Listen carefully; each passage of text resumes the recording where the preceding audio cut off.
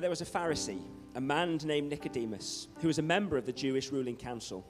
He came to Jesus at night and said, "Rabbi, we know that you are a teacher who has come from God, for no one could perform the signs that you are doing if God were not with him." Jesus replied, "Very truly I tell you, no one can see the kingdom of God unless they are born again." "How can someone be born when they are old?" Nicodemus asked. "Surely they cannot enter a second time into their mother's womb to be born." Jesus answered, "Very truly I tell you, no one can enter the kingdom of God unless they are born of water and the Spirit. Flesh gives birth to flesh, but the Spirit gives birth to spirit. You should not be surprised at my saying, 'You must be born again.' The wind blows wherever it pleases. You hear its sound, but you cannot tell where it comes from or where it is going.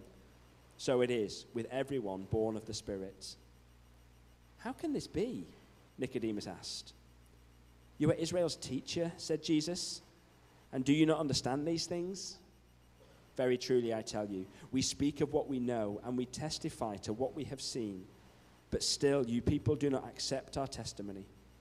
I have spoken to you of earthly things, and you do not believe. How then will you believe if I speak of heavenly things? No one has ever gone into heaven except the one who came from heaven, the Son of Man.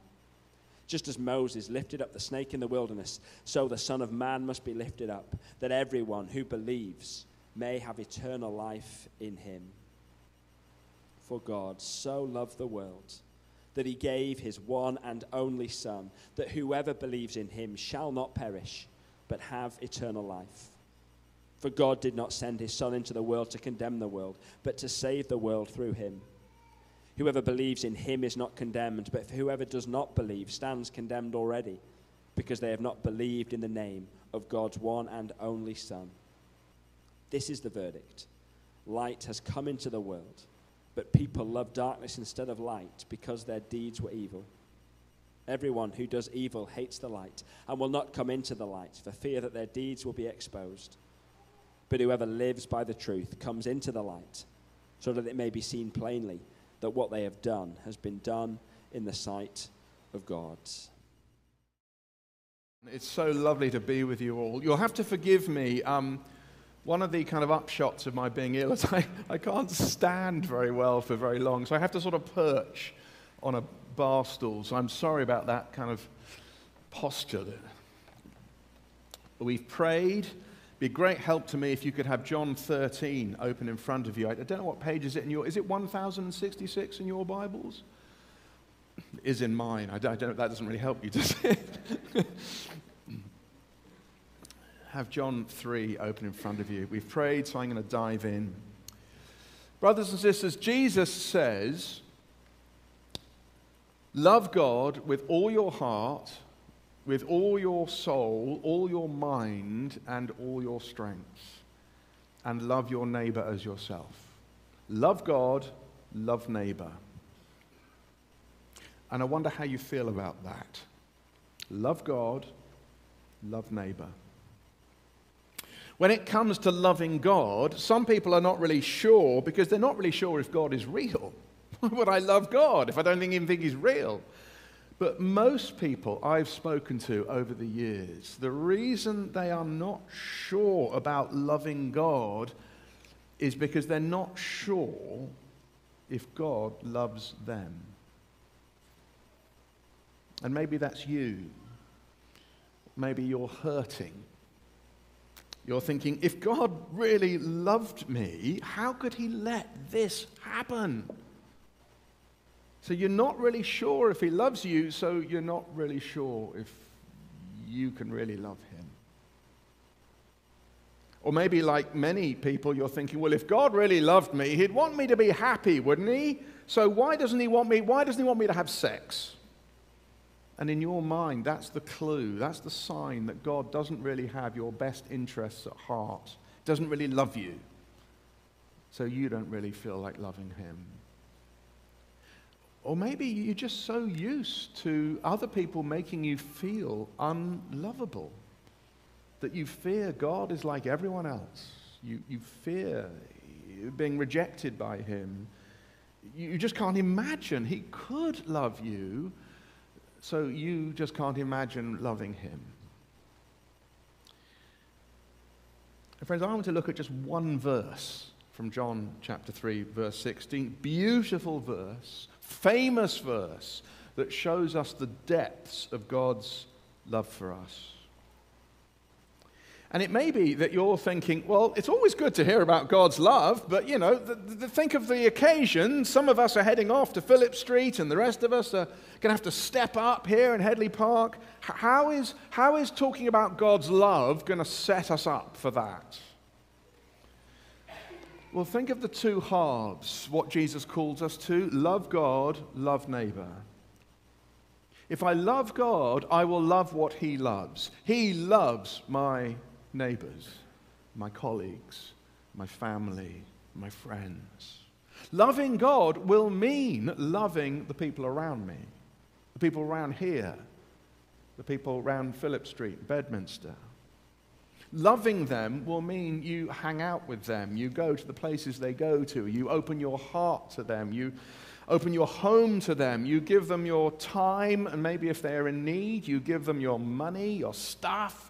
And loving them will mean telling them about the Lord Jesus. And they might not like that. And they might turn on you. And that'll be hard.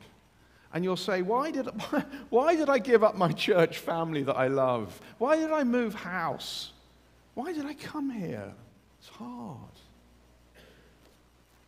Friends, the only way I will love God when it's hard is if I know in the depths of my heart the depths of his love for me. So, John 3, verse 16. For God so loved the world that he gave his one and only Son, that whoever believes in him shall not perish, but have eternal life. God, in his love, has given us his Son. The very fact that the God of the Bible has a Son speaks of his love, because it means the God of the Bible is not a force, he is a Father. In fact, the God of the Bible is the God who is Father, Son, and Holy Spirit. Not three gods, one God, three persons, united in love. And there is mystery there, but there is wonder. Because what it means is the God of the Bible is unlike any other God. He is not just a lonely God who does loving things once in a while, but he's a God whose very nature is love.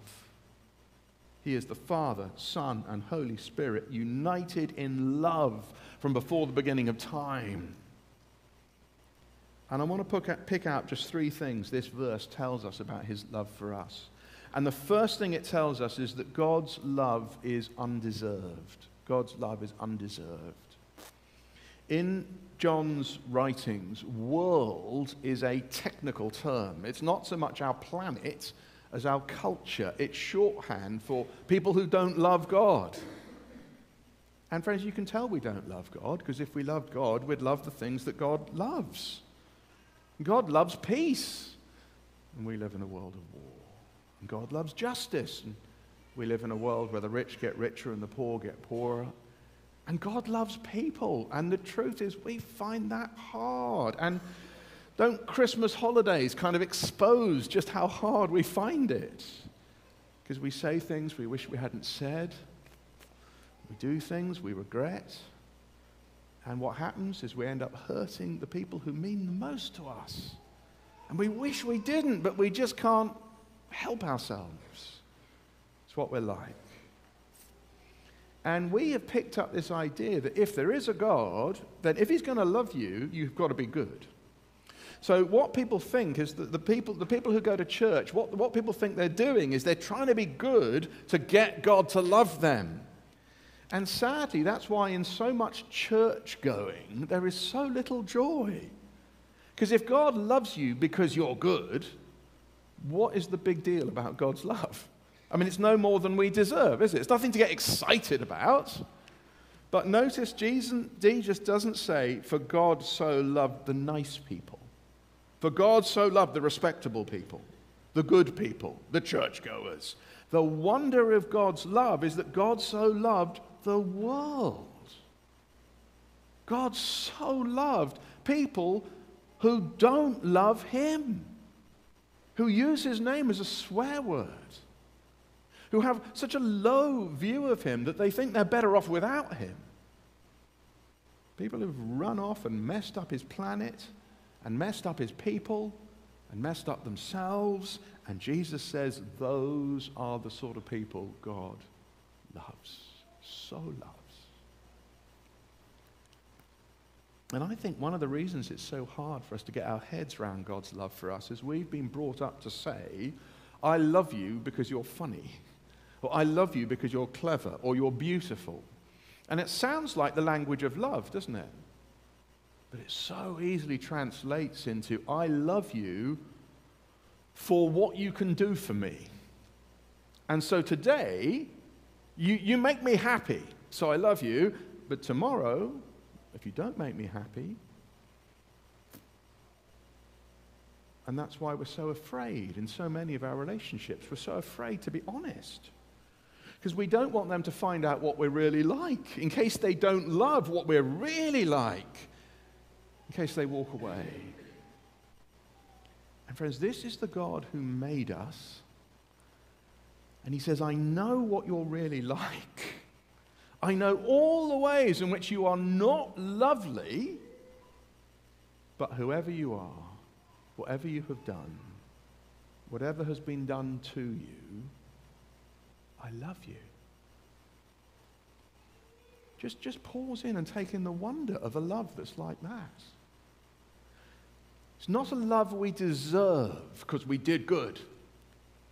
Do you see what that means? It means it's not a love we can undeserve when we do bad. Which means it is a love that's for keeps. He's not blind to our failings. By his Spirit, he's going to help us to change. He's going to help us to change and live the life we were created for. But in all the ups and downs of that, he is never, ever going to stop loving us. Friends, take that into your hearts for the days when loving him is really hard. And you wonder if it was a mistake to be on the team that are moving to Phillip Street. And you feel you're not doing a very good job of loving him, and you're not doing a very good job of loving your neighbors. In fact, you've really messed up, and you wonder if God can still love you. And what does Jesus say? God so loved the people who came up to scratch. No!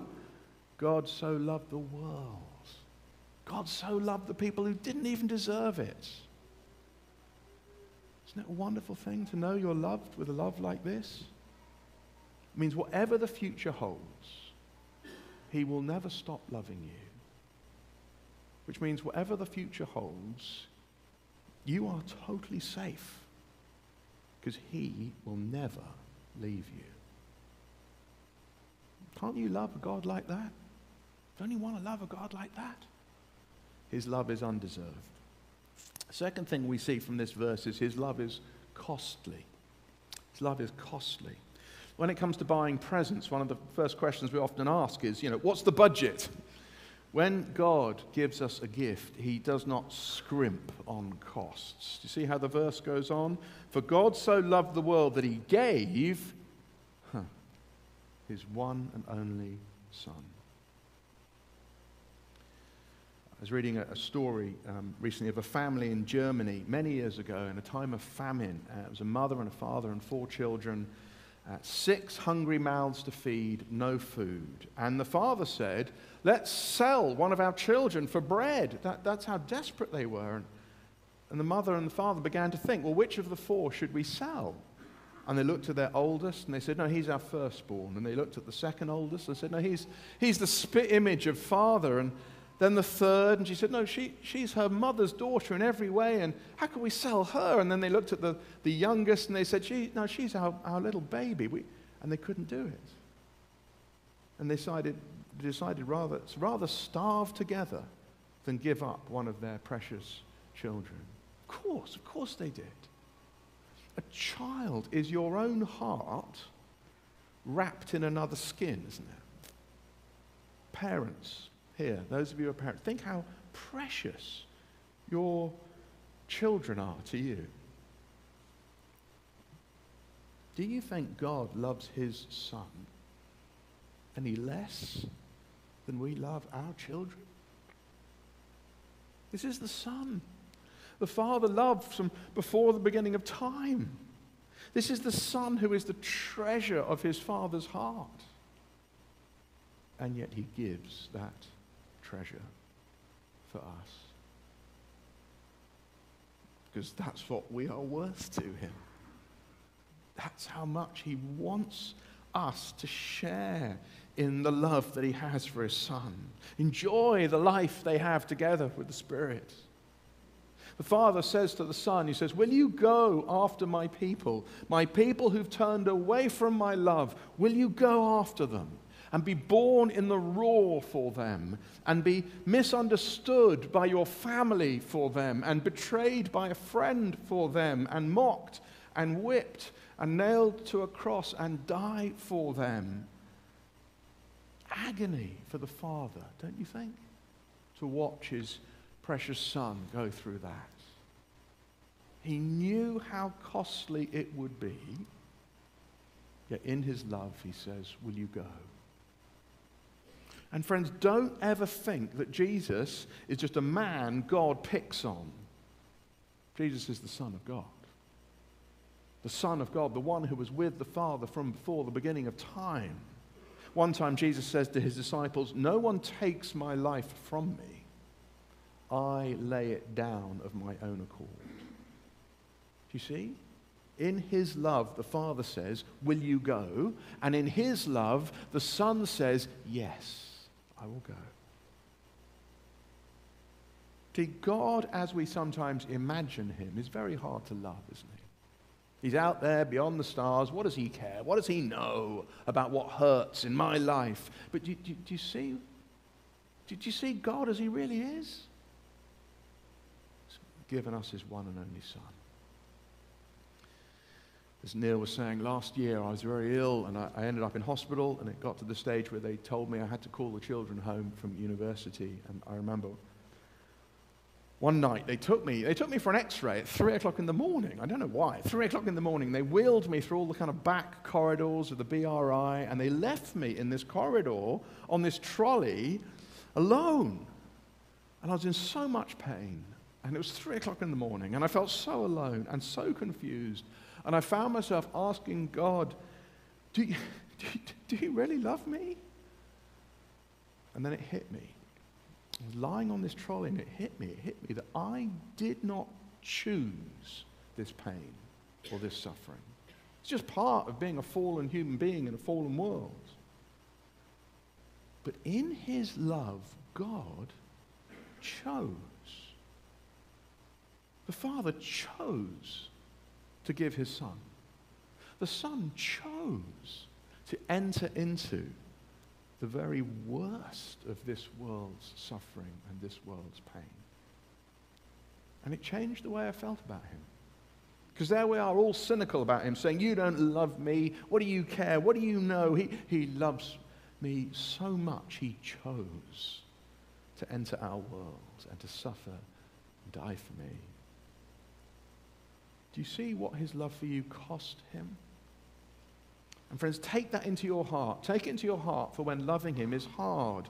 And you say, well, I've moved home for him, and I'm missing my friends from church for him, and I'm dug into my savings for this, and I want my colleagues to respect me, and I tell them what we're doing, and they think I'm mad, and my family, they're not at all impressed by my choices in life because I've chosen to follow Jesus. And I was making friends at the school gate, and I just wanted people to like me, and I started telling them about Jesus, and now they've turned against me, and I feel I've given up a lot for God. It's cost me, and it makes me feel a little bit resentful, a little bit bitter towards him, and I wonder if he cares.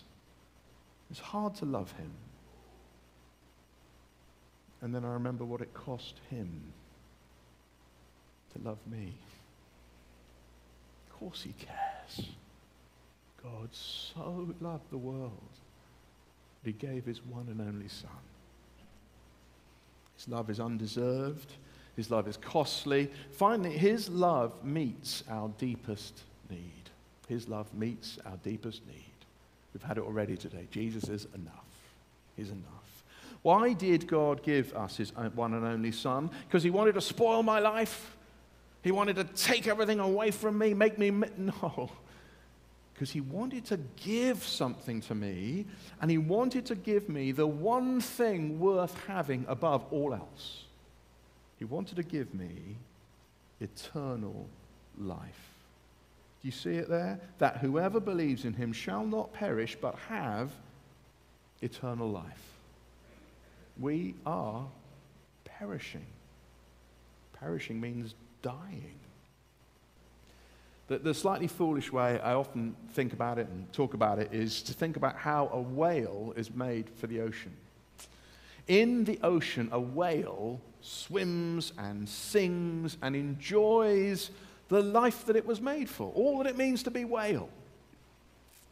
And as a whale was made for the ocean, you and I were made for God. The life we were made for, life is life with him. For some reason, though, we thought we were better off without God, and that is a bit like a whale thinking it's better off on the beach. On the beach, when whales get beached, I mean, it's still a whale, isn't it? It's still awesome, still beautiful in a way, but it's perishing. It's dying. What is a beached whale's greatest need? Is it, well, I could give it some sardines? Or water to keep it cool, but some blankets with soaked in water over it? Perhaps it would like some relaxing music to listen to. Perhaps that would kind of soothe it. What is a whale's greatest need? Beached whale's greatest need. A beached whale is a dead whale. Its greatest need is so obvious, isn't it? It needs to be put back into the ocean, to be restored to the life it was made for. And human beings are awesome. We are beautiful in so many ways. But if we're not living with God, then we are like a whale on the beach. We are dying. We're cut off from God. And we face being cut off from him forever. So what is our greatest need? A holiday? A new job? No, a new house, a bit more space, garden, a new relationship. Those are all valid needs, aren't they? But our greatest need is to be put back in the ocean, to be restored to the life with God we were created for. Do you see that? That's our greatest need. And that is why God sent his Son into the world.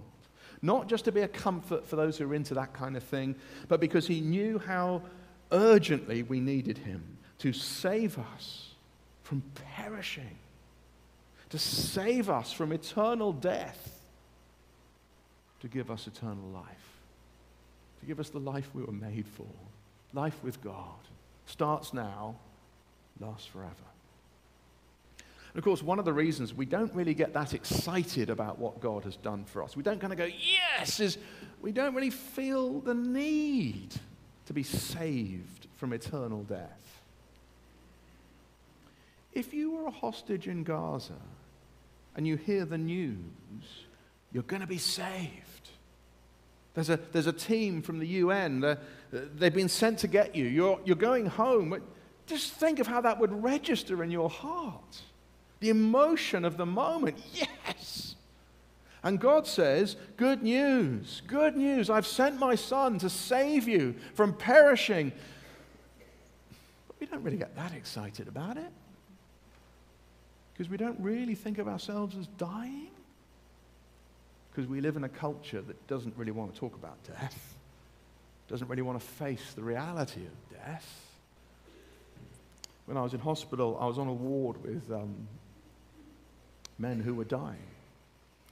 And Gary, just across from me, was given 5 weeks to live. And his dad came to visit. And he said to his dad, Dad, I've got 5 weeks to live.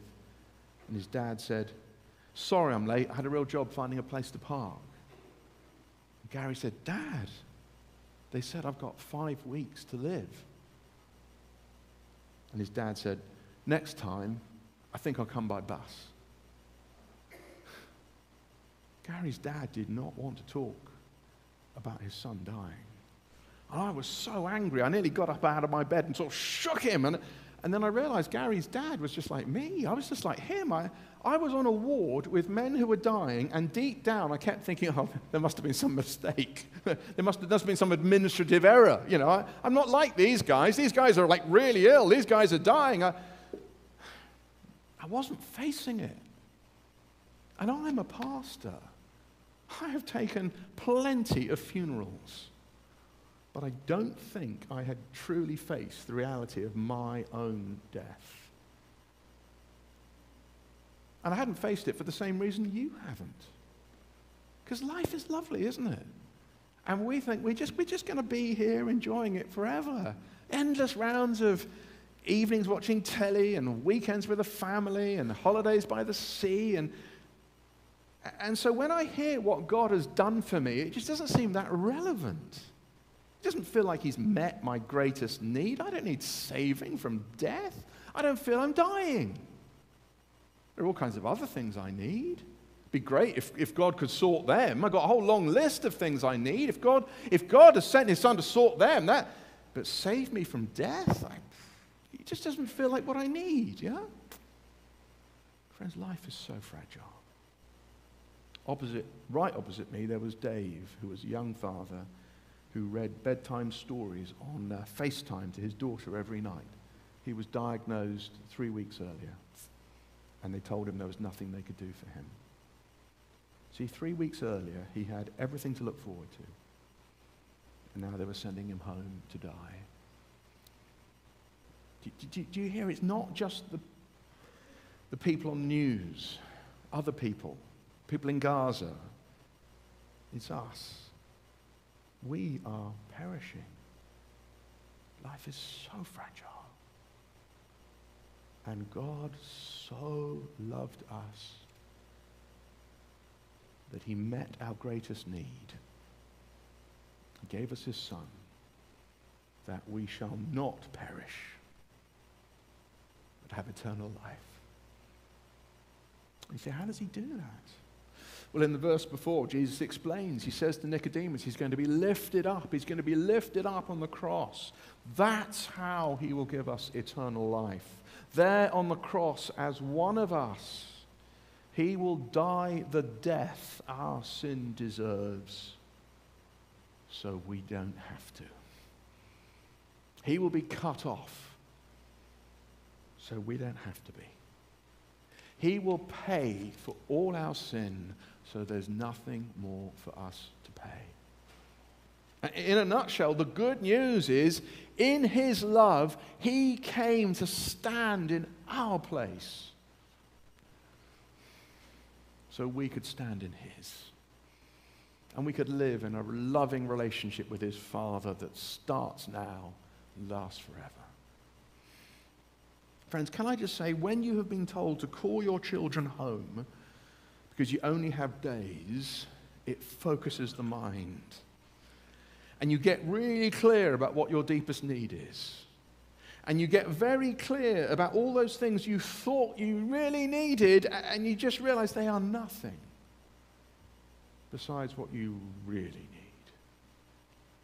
And knowing that God has sent his Son to save me from eternal death, to give me eternal life, to know that because of Jesus, I have a life that lasts beyond death, a life with him in a world made new. There is nothing more relevant, nothing more wonderful than knowing that. It is sweet, sweet news. And you see, you might look at your life and you might feel disappointed with God.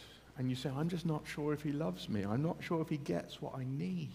Do you see? Do you see what he has done to meet your deepest need? Get you back into the sea, save you from eternal death, and give you eternal life. Sweet news. And friends, when we take that into our hearts, it really helps us on the days when loving him is hard. It really helps us to see things clearly when he calls us to love our neighbors. Because one danger is, I think, the people around me, they seem fine. They don't really need to know about Jesus. They're fine. They do need to know about Jesus because they are dying. They need Jesus like a beached whale needs the ocean.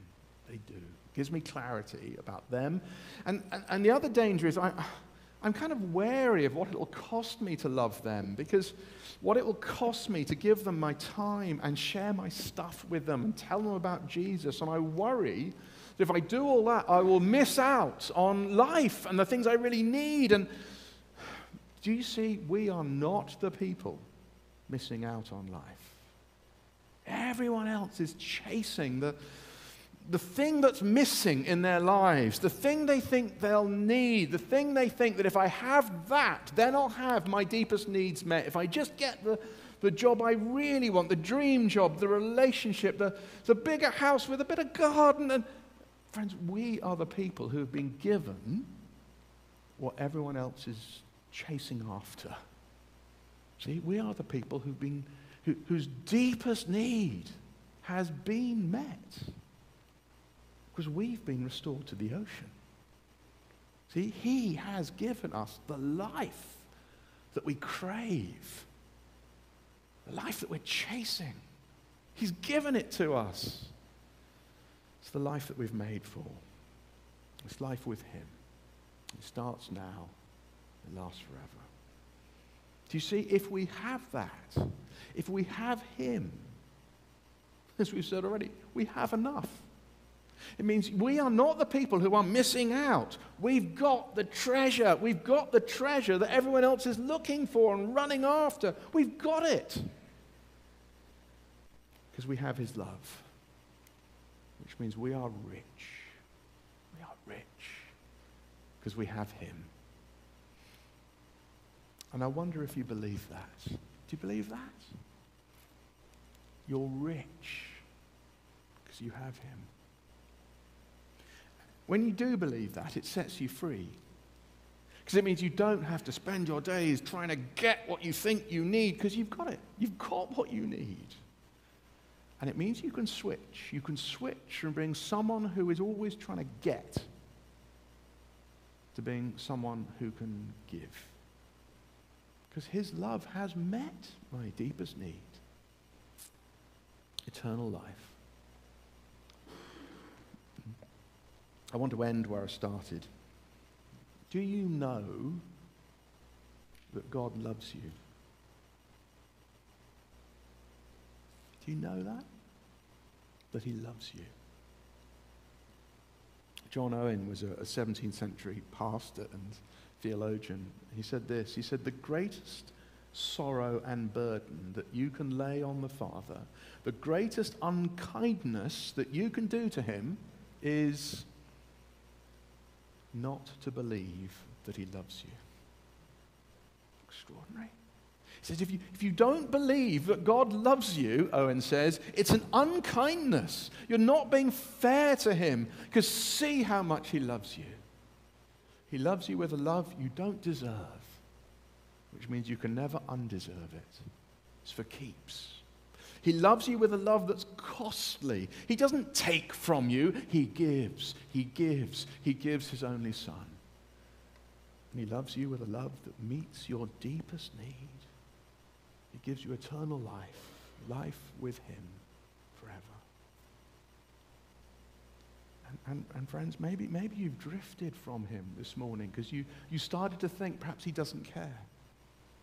And maybe today he's opened your eyes, to see afresh how much he does love you. And so maybe today you need to turn back to him. Give him your heart afresh. Give your love to the God who loves you. But maybe you've never given him your heart. And you're sitting here this morning and you're thinking, yeah, I get it. I get it. I get how he loves me. I want to give him my heart. I want to love him. I want to know that love. How? How do I do it? Jesus says, whoever believes in him will not perish but have eternal life. believes. Believes is not just assent to the fact that it exists. Believes means put your faith in the Son of God. The Son God has given us. Give him your heart, because he's your only hope. And if you're not sure whether he'll have you, remember it's, do you see, whoever believes. Whoever you are, whatever your story, whatever you've done, whatever has been done to you, give him your heart, and he will welcome you into life with him, loved by him, today and forever.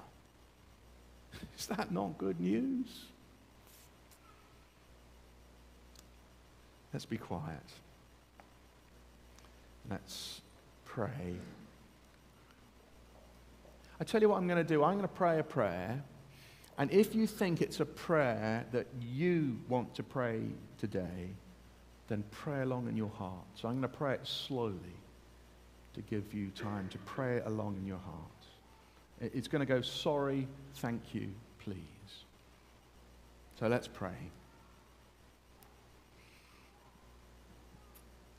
Lord God, sorry. Sorry for not believing that you love me, for thinking I was better off without you. Lord God, thank you. Thank you for giving me your Son to show me your love, to rescue me from eternal death for eternal life. And Lord God, please, by your Spirit, help me now to give my heart to you, to put my faith in your Son, to live with you as my God and love you now and forever. Amen.